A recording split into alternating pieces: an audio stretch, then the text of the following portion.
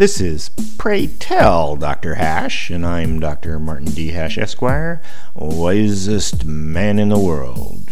'Cause the competition just ain't that tough. And these are things I wish someone had told me.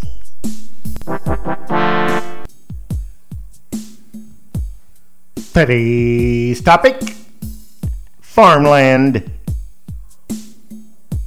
There's a romance about farmland that affects all parts of culture, from the organic growers to the industrial combines.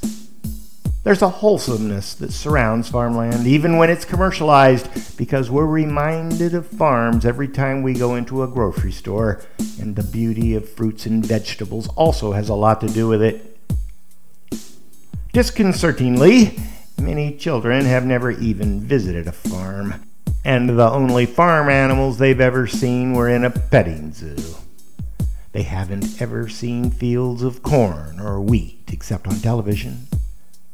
This disconnect between where we live and what we eat has led to the last few generations wanting to put farmland into nature conservancies to protect the environment. Farming is existential.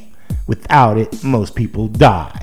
Certainly civilizations fall, as they have throughout history when the rains don't fall or the harvest failed. In fact, in the United States and elsewhere, farmland is considered of strategic importance, which shouldn't be subject to normal capitalist upheaval. That's why government maintains the resource with heavy subsidies even during times of plenty.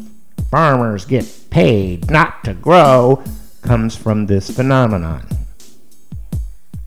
Unfortunately, farmland requires farmers, and those are raised, not made.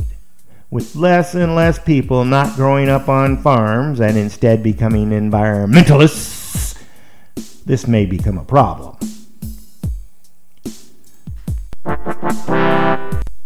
For more, see my website at martinhash.com.